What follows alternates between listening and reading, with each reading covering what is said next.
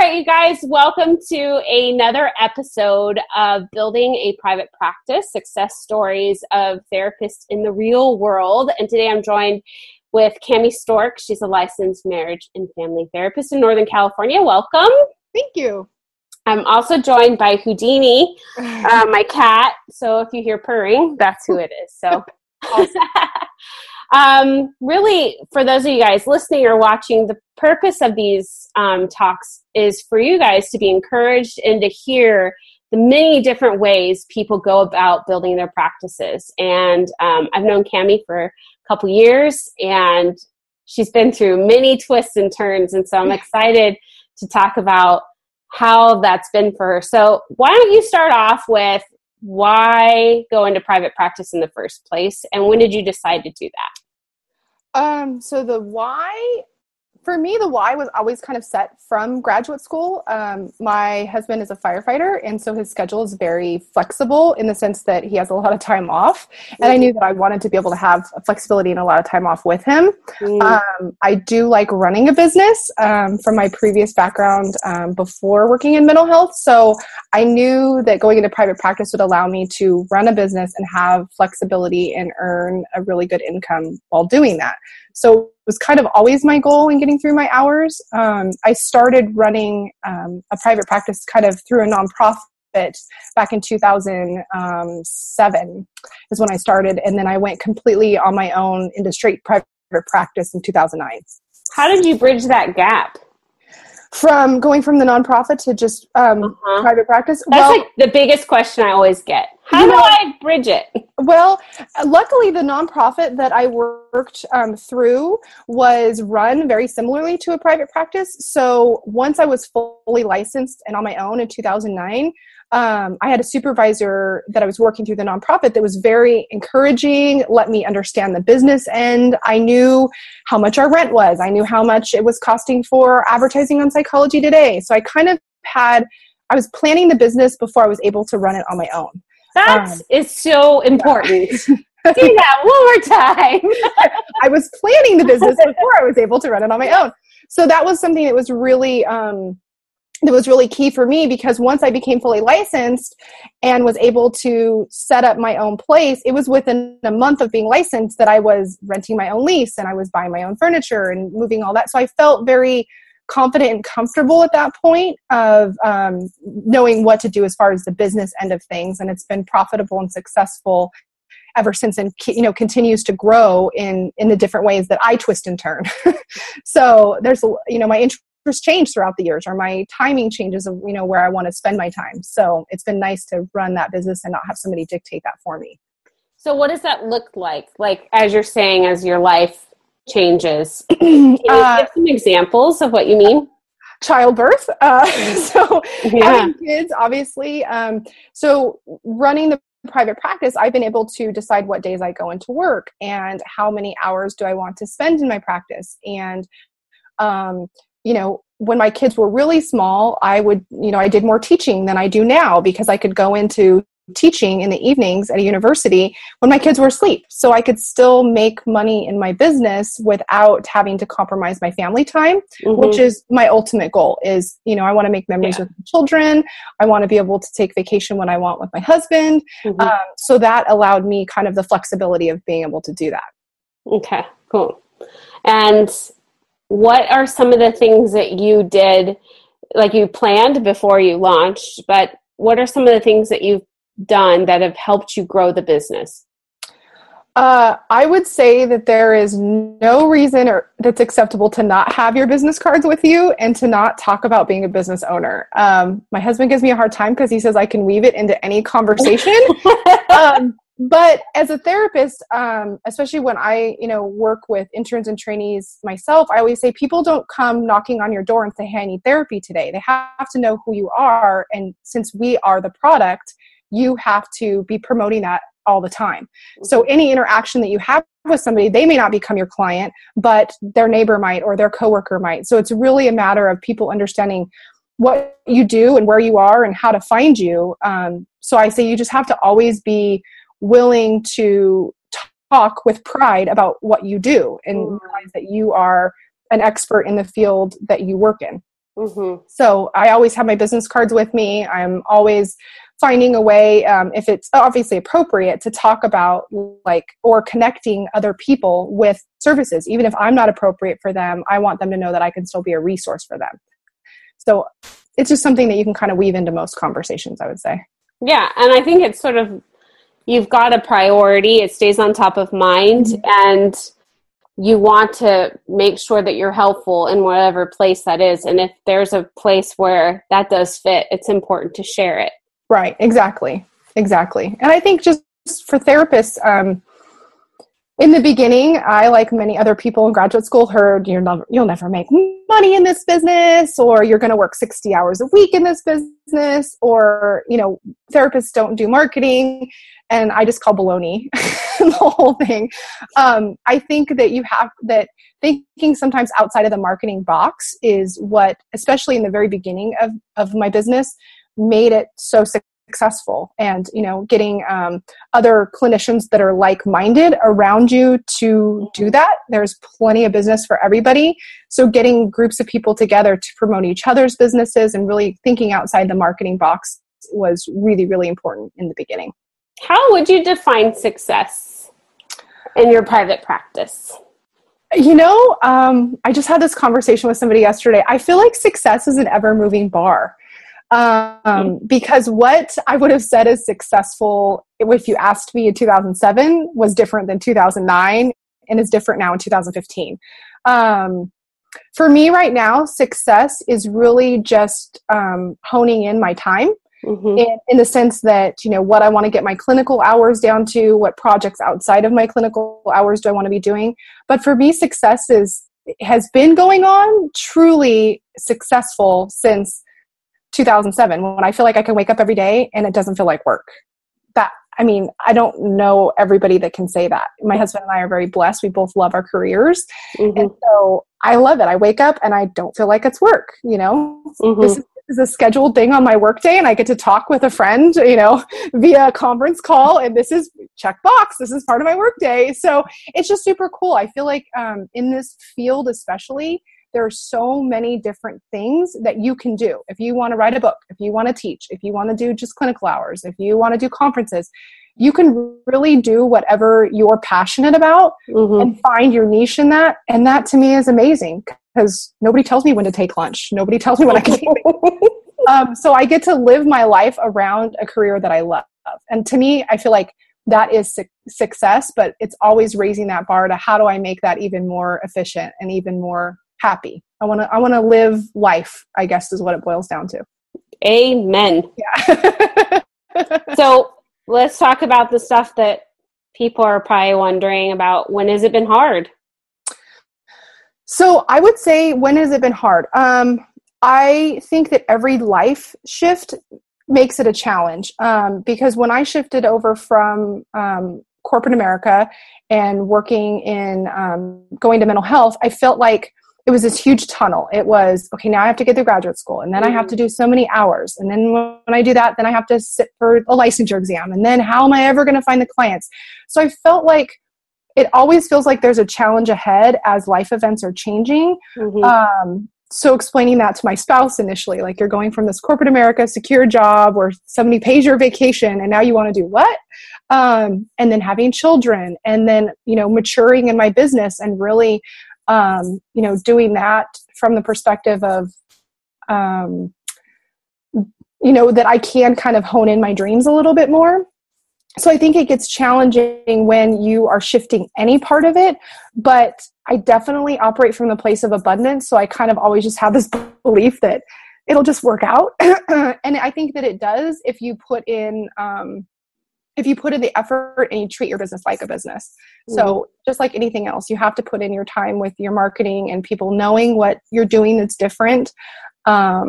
And if you do that, I just think that it's hard for it not to be successful. It feels like it's just kind of like that formula, 2 + 2 is generally 4. So if you put in your marketing, if you put your face out there to people, then it's highly likely to be successful.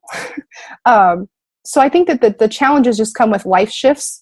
My personal challenge tends to come when my husband just comes home randomly and says he's leaving on a strike team for 2.5 weeks.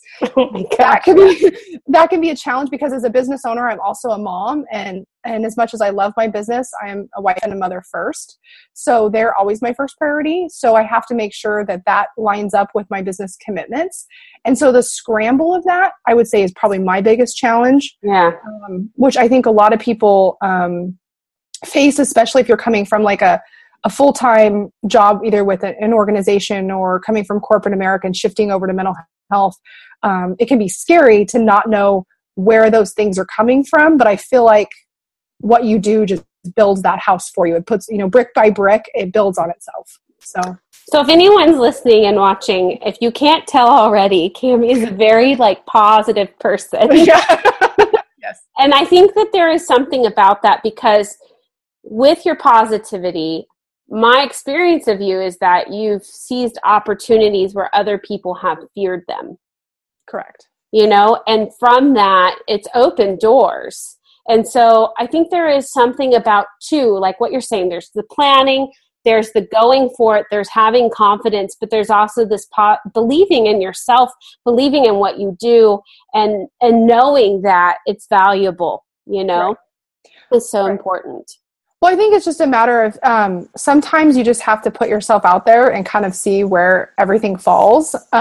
There's been several opportunities that have come up where it's just like, screw it, I'm just gonna go for it. I'm just gonna do it. An example of that was the Most Awesome Conference when we were there, and Julie Hanks was doing her media presentation, and we were doing a HARO submission, and I'm like, whatever. I'm like, I'm not going to do it. I don't know if it's I don't know if it's perfect. I don't know if it's right. And I was like, screw it. I'm just going to hit send. And then of course it gets quoted in an article later. So it's just kind of one of those things where if you just, you kind of throw the deck of cards up and see how they land, with the belief that however they land, you can make that work. And that's kind of how I tend to operate with my business overall. Mm-hmm. Mm-hmm. So for someone that's starting out, what kind of advice do you have for them? The best advice that I have is link up with positive colleagues and positive coaches that have a belief that the business can be successful. One of the very first mentors that I had, I think one of the best books that she ever recommended was Wayne Dyer, The Power of Positive Intention, which is clearly where I operate from. But really hooking up with the right people that believe in this business and look at it not only as a business, but also as a healing profession. I think that that's key. I think there can tend to be kind of a lot of kind of naysayers or negativity. And I just don't, I believe in the company you keep, I guess, is the nice way to say it. True. So, what is that? Like, you're as successful as the top 6-7 people you hang out with? Like, look around right. you. Mm-hmm. Mm-hmm. I'm really a firm believer in that. And I also know and can humble myself too, that there may be somebody that can do something better than I can. And so offering maybe a balance and a benefit to them. So I think working with people where you can recognize your own strengths and weaknesses and recognizing their strengths and weaknesses and kind of pairing those two things up so that you both are mutually beneficial to each other. Before we started recording, you and I were talking about like your website or whatever. Mm-hmm. And the point you had made was like, you're at the point where when in doubt, hire out. You go. Yes. And I think there is this sense of like, there's a lot of bootstrapping in our communities, like you have to do it all. I was very much a bootstrapper, did it all. That is probably like one of my struggles is hiring out, is like trusting other people when I'm like, I could just do it. But I'm learning, it's taken me some time to delegate and those kinds of things. And also to acknowledge like being a business owner, you need to know the big picture, but some of the tasks you can't do it all. Right. Absolutely. Let the designer be an amazing designer and let the writer be an amazing writer and let them help you shine, whereas maybe that's not your skill set. I completely agree, 100%. And I think that part of that too comes from, at least for me, was kind of that control piece. I felt like nobody was ever going to love my business as much as I was. Yeah.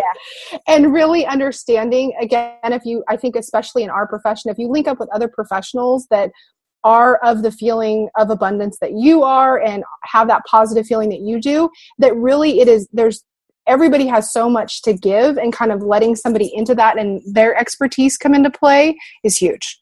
So for me, in the initial part of it was control. I wanted to understand it. I wanted to be the one that if it got screwed up, I had nobody to blame but me. And I really feel like now, like you said, kind of knowing your own talents and knowing where those don't lie. And for me, it was, I don't also want to spend 20 hours doing a website. Like, it's not worth it to me. I can think of 20 hours of other things I'd rather be doing. Right. Than doing that. And so finding a really good recommendation and somebody that you can really connect with, I think is important, that has a like-minded vision that you do, and kind of just letting go of that control piece of it for me was huge. Mm-hmm. You just need to know enough to know what to ask for. Exactly. That's about it. I completely agree. Well, when you think too about where you're okay, you were talking about the success markers. I'm just curious, what was like your first marker? Like, oh, when I hit this, that will be awesome. Okay, well, I'm going to be extremely transparent and honest with this answer. Great. So my spouse and my husband, I said it works. He's a fireman, and for years he was very much like, okay, yeah, this practice thing, this business, have fun with a hobby kind of thing. And it literally took 3 years of tax returns of beating out his salary, of him going, oh, okay, I guess this is kind of legit now, right? I'm like, did you think we bullshitted it the first couple of years? Like, the CPA and I are like in cahoots or something? That to me, honestly, was a huge marker of success, because it was like, hey, here you have all of these stipulations of the employer that you work for, and they tell you when to go to work, and they tell you, all these things. I have all the freedom that I want. I have all of the income, that I want, with being able to set it and work it as a business owner. And for me, that was a huge kind of like aha moment. It was like, this is real. This is amazing. And it's sticking. Because in the beginning, it was very much like, okay, yeah, this is a good year, but next year should be pretty good too, hopefully. And now it's like, no, it's just pretty consistent. But that comes back to being, I think, a good business owner and knowing your numbers, and really sitting down and knowing where your income is coming from and what your expenditures are. And when you can manage that, then you can measure it, I think, more appropriately and not from a fear-based place. But my aha moment was like 3 years of beating him. Mine was beating my salary at the county. Yeah, that didn't matter. My husband and I are very competitive. I'm married to a teacher. It's not that hard. Yeah, him and I have our own little competitions. Oh my gosh, you sound like Joe Sanic. He can make everything into a competition. One time we were at Kinko's making copies, and he's like, "Let's see who can staple faster." Yeah. I'm like, seriously? He might have made a good fireman then too, because everything is a dice roll or a competition or something. So yes, we can be a competitive couple in that way. Okay, so tell me now, where's the bar? What is the next vision here? So my next vision, oh gosh, you have to ask me this at such an interesting time. Like, I feel like I'm excited. My career's got kind of a lot going on. For me, my next bar is really having, I'm really getting into doing retreats, and I would like to have those, booked out kind of like the year in advance. That would be my ultimate next goal. And getting my clinical hours down, which I know sounds weird for some people, but getting them down to free me up to do those other things. So that's kind of my overall goal, is getting the client load down just a bit. And I've recently hired 2 new employees, so kind of getting them up and launched, and having them on that success train also is kind of where I am. So you've expanded by having employees, and then now you're looking at other ways of helping people that leverage your time and kind of make a good impact in the lives of the couples you're working with. Yes, correct. It's pretty awesome. It's pretty fun. Yeah.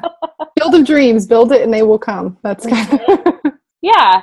I think too, it's like there's many paths, like what you're saying. There's many paths to how you do your practice or how you work as a contractor independently.